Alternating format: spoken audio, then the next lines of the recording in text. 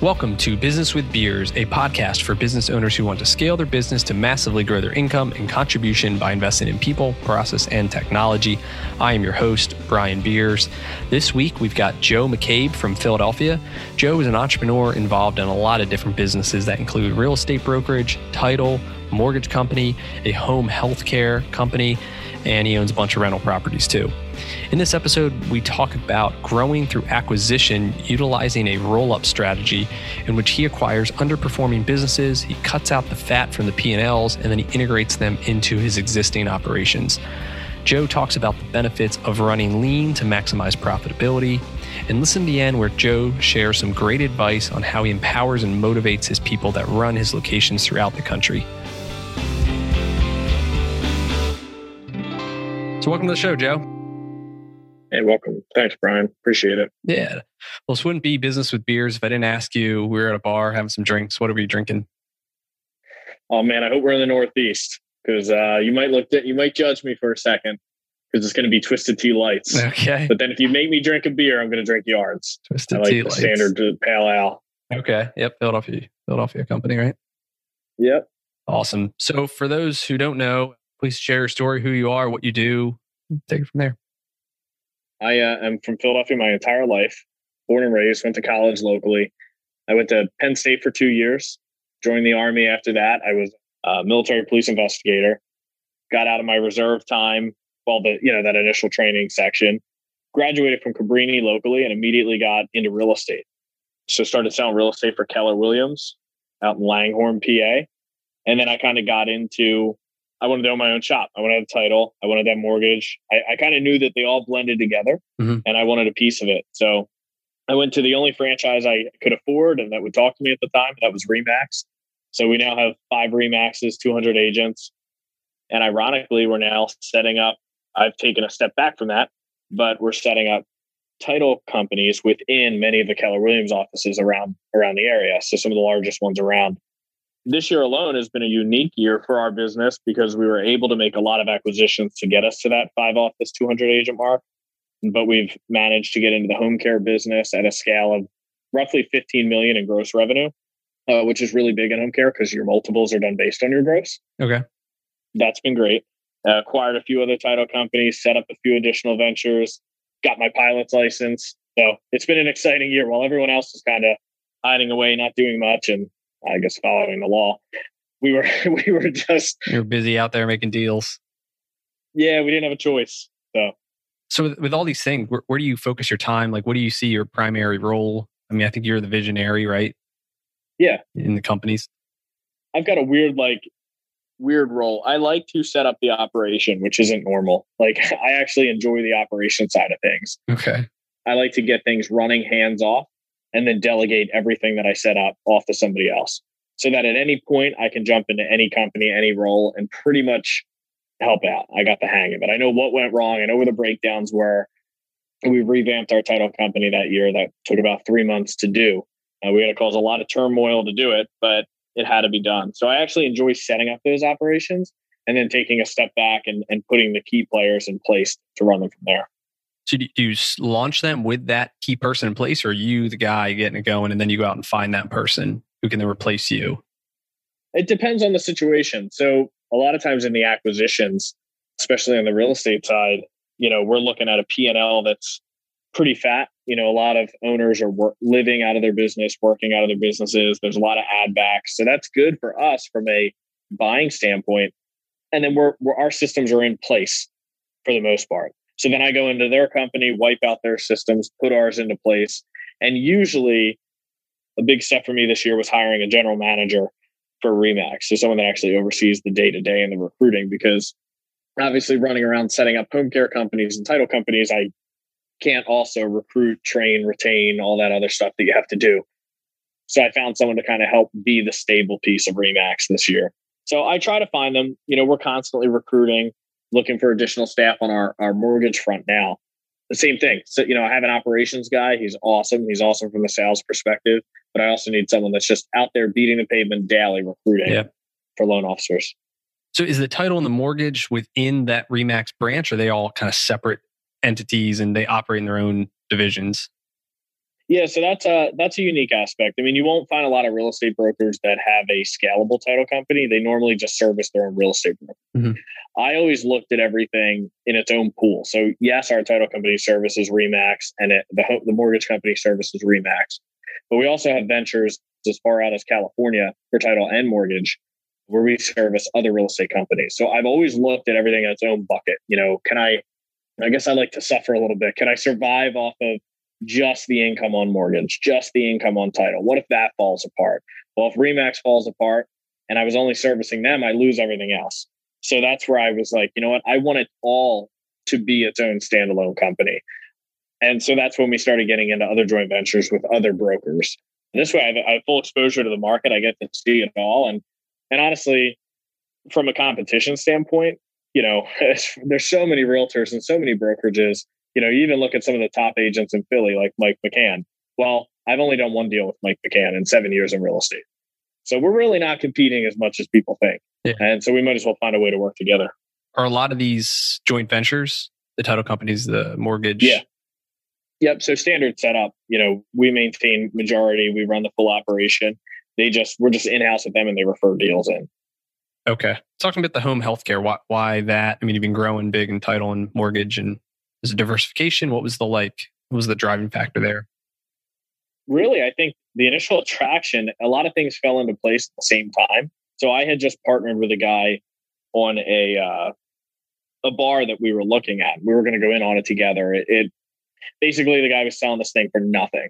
And so him and I got to talking, and I said, well, I have this home care company that reached out to me, and they said that they would seller finance this for 6 months. I didn't know anything about home care, but the operator was a distant operator. He was just retiring. So he wasn't involved in the day-to-day. So in theory, I could lean out the operation and instantly add value.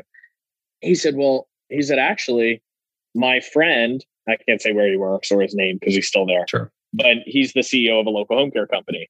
So we got together. We ended up piecing this deal together, got it seller financed, got it stabilized, increased margins by like 20% just during our stabilization, leaning out the business. And he kind of pitched us on how much potential there was in the home care world. How many people are aging out, especially in the private pay side.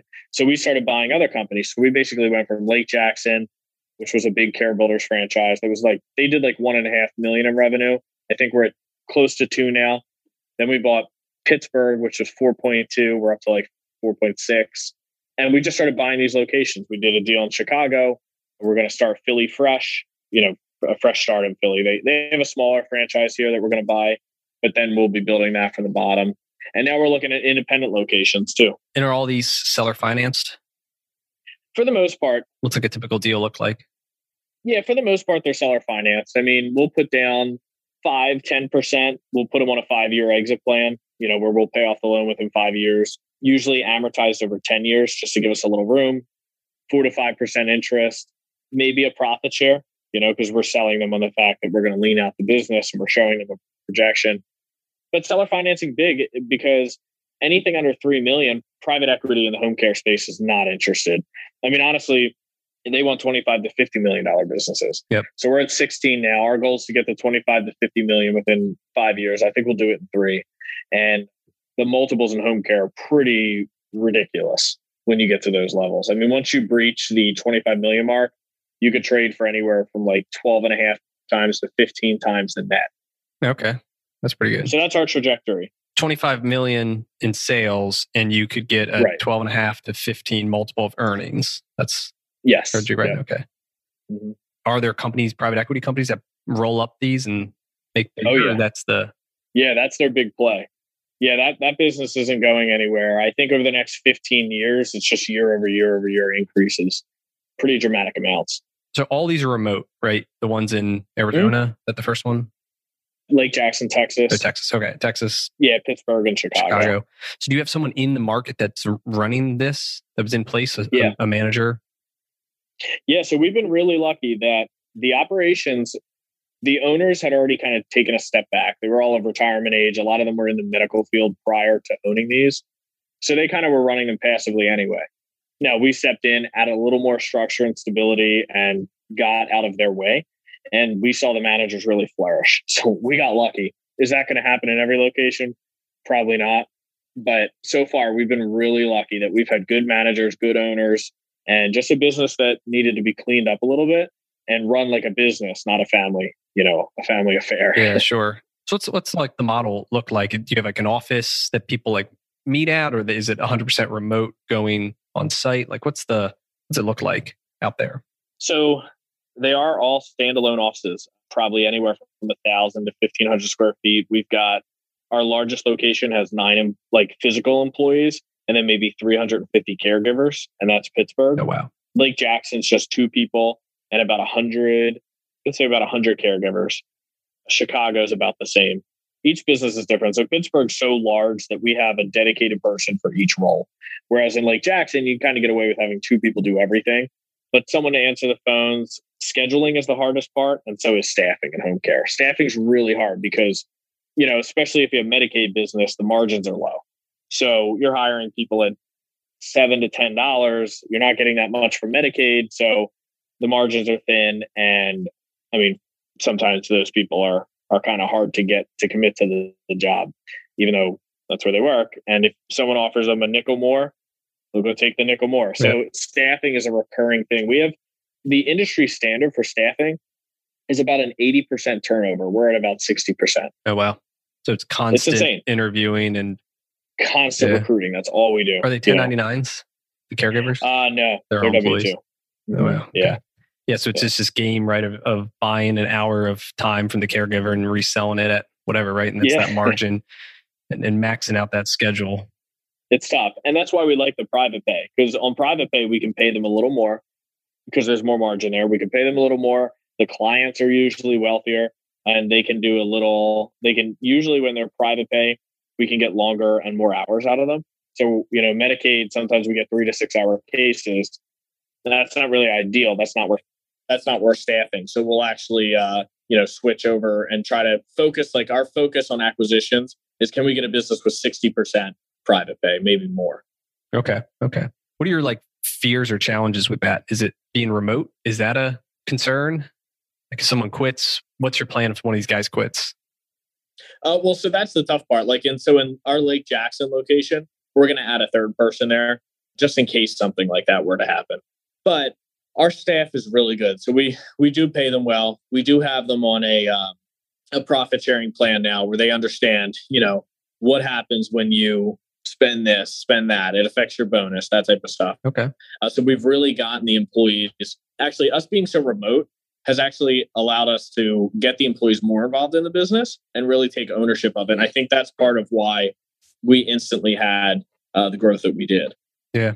And you're like you said, you're giving them more responsibility, you're letting them, I'm sure they have all these great ideas that maybe the old owner was holding them back from. And your position, which is, hey, go ahead and do it.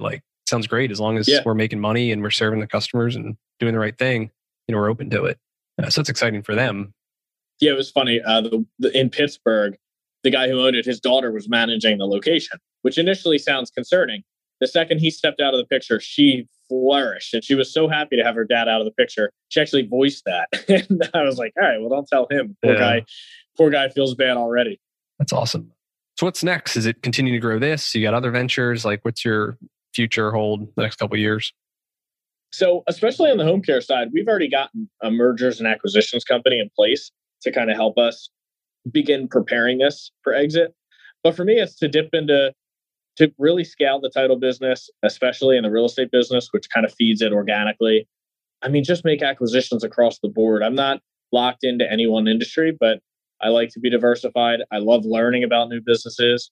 I think the fundamentals of every business are the same. I don't think it's that complex. I think people overthink it. I think you just need a good operator who understands it. Yep. What do you think those are? If you had to summarize on a checklist, the fundamentals of the business. Yeah.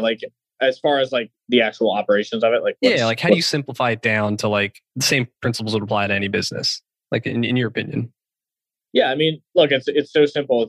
It really just comes down to running lean, and I think that's where a lot of these businesses go wrong. They run lean, and then they run it with no exit in mind. They run it like they are not reporting to anybody, and so that's where you see houses and lots of lunches and meals and entertainment and all this crazy stuff on their P&L. And I look at that and just start crossing stuff off. And so when I bought the Remax franchise in Philly, the one I bought in April of 2020, they had about 80 agents. And when I looked at his P&L, he was showing 50 grand a year. I saw 450 grand a year because I saw, let me just layer over my stuff. And it was simple. Revenues are where they are. We're not going to change an agent's commission plan. So that's fine. We're only buying the revenues. We're not buying their expenses. So everything else I can change. He had 9 staff members. Now, I had a similar size real estate brokerage. I ran it with 1 staff member. He had 9 for the same size. So sorry, but you're all gone. Luckily, he fired them before I had to because of COVID. Okay. So boom, now we got 1 person in there. We're instantly back to 450,000 net revenue. And I think the guy had just kind of gotten lazy, he wanted to retire, but he did it wrong. He set it up wrong. He started living out of the business and he had nothing he could really sell. So I think it's like, I mean, if I really had to put it down to one thing, it's run lean. That's it. Yep. Everything else can solve itself, Have you read Profit First? I don't think I have, but I did just read another book, The Great Game of Business or something. Yep. Yeah, I read that one. That one's good. Yeah. You like Profit First. Check it out. It's by Mike Kalwitz. Basically, he flips around and says, all right, the traditional profit equation is sales minus expenses equals your profit, right? Where, it should be is that sales minus your profit equals your expenses, and that you set what you want to make, right? And then you figure out how much sales you have like you had, and you're not dramatically going to change that, or maybe you can, but then really your focus is on the expenses and cutting out everything that you can in order to hit the profit number. And then he has some methods or some tables to say, all right, you should take this much of your revenue, put it towards taxes to save. So when taxes are due, you got all the money. Take this amount for your profit account, take this amount then for your operations. Having that mindset to run lean, like you said, but it forces you because you're siphoning out, money from your business to operate it. Versus if you've got all this money in there, you've got the income creep, right? Where you feel like you got all this money and now you can go buy the new equipment, you can go buy this. Where if you're starting just to divvy it up, it's a different mindset change. Sure. And in most businesses too, I noticed that a lot of people try to get super creative. Like the real estate business is what it is. I don't know that it's ever changing anytime soon. And even if a large company comes in and swoops up a large portion of realtors, you're like the company's making noise now. They're still less than 10% of the national market share, but they get some headlines and they'll always be that size. That's how these things work. But you see a lot of business owners get so creative try to get creative and they get in their own way because then they lose sight of the fundamentals. Like, what makes money in a real estate brokerage? Well, more realtors, recruiting, and just organically helping them grow their business. Well, how can you do that? You get them leads. So that's simple. Boom, you just increase your revenue by actually focusing on recruiting. I always say people spreadsheet too much. You catch them like spreadsheeting an idea and spending all this time on the perfect commission plan. And it's like the goofy stuff. And figuring out how can I do a tax shelter? Well, why don't you focus on making the money first? Why don't you get the money in? Because you're not going to care about the tax shelter when you have $2 million, Yeah, it's like lead and lag measures. Have you heard of those terms where, your lead is like the actions that you can take and focus on that generate the business. For you, it's probably recruiting, right? And the more agents you have, the more sales you're going to generate. The lag is the sales, right? So if you don't have agents, you're not going to get sales. But sometimes a lot of people, we focus on the lag, like what are your sales and how can I affect that instead of focus on the lead, which is we need more agents. But then the true lead is like, I need to do more recruiting. And for you to grow it, it's like, how many outbound calls am I doing or actions taking to recruit other agents to, my Remaxes? Focusing on the right things get you there. Cool. That's great. Any book recommendations? What are you reading? You mentioned The Great Game of Business. I think that's a good one. I read many years ago. Tell me about that. You know what? I've bootstrapped pretty much every business that I started. I'm sure you've heard my podcast with Pat Hyben in the GoBundance. And he hammered down on my expenses because they are so low that it sounds unreal. But I spend no more than $4,500 a month personally. And I told him, I said, most of it's GoBundance, but I am huge on running lean. I think it's so important. And I think that one of the books / people that really got me started in entrepreneurship and not being afraid to just jump into things that I don't know was Grant Cardone. I know he rubs a lot of people the wrong way, but he's perfect for me. And so the 10X rule, I probably listen to that book multiple times per year. And then anything by Jocko Willink. So that's just the military in me. I love hearing his voice talk about tactical stuff and blowing stuff up. So But the 10X Rule by Grant Cardone, man, I don't think you can go wrong. The audiobook's great because he reads it. I've listened to it. I'm listening to it actually as well. And it's, he's funny. And so it's entertaining, let alone it's motivating. He's right in a lot of ways. You got to take action. If you take no action, you're not going to get the results, and setting big goals rather than little goals and little results. Yeah, it's true. It's true. Cool. Where can people connect, find out more about you? It's the best source. I'm really bad on Instagram, but they can find me on Instagram. Actually, Rod Cleft just shared a show that I was on before. Okay. And I got like a ton of followers and a bunch of guys sending me pictures of me in the video. I think it was like 2 years ago, but he must have shared it. But so that's Joseph C. McCabe. Okay. Joseph C. McCabe. Or they can always send me an email. I guess the best one's Joe McCabe at btsclosings.com. That's plural. Cool. Well, thanks again for coming on and sharing your story. And I think lots of good stuff about growing and finding the right people and, giving them the freedom to make their own decisions and free up your time to keep doing some more cool stuff. So, yeah, thanks for having me on, Brian. It's good to come. Yeah, cool. All right. Well, I'll talk to you. You have a good day. All right. Thanks. See you, man. Bye. I hope that you enjoyed listening to this episode of Business with Beers. My goal with every episode is to help inspire you to reach new levels of success in your own business and life. So start taking action today. And in order to help this podcast reach more people, please rate, review, and share. To connect with me on Instagram and Twitter, check out the links in the show notes. And until next time, have a great day.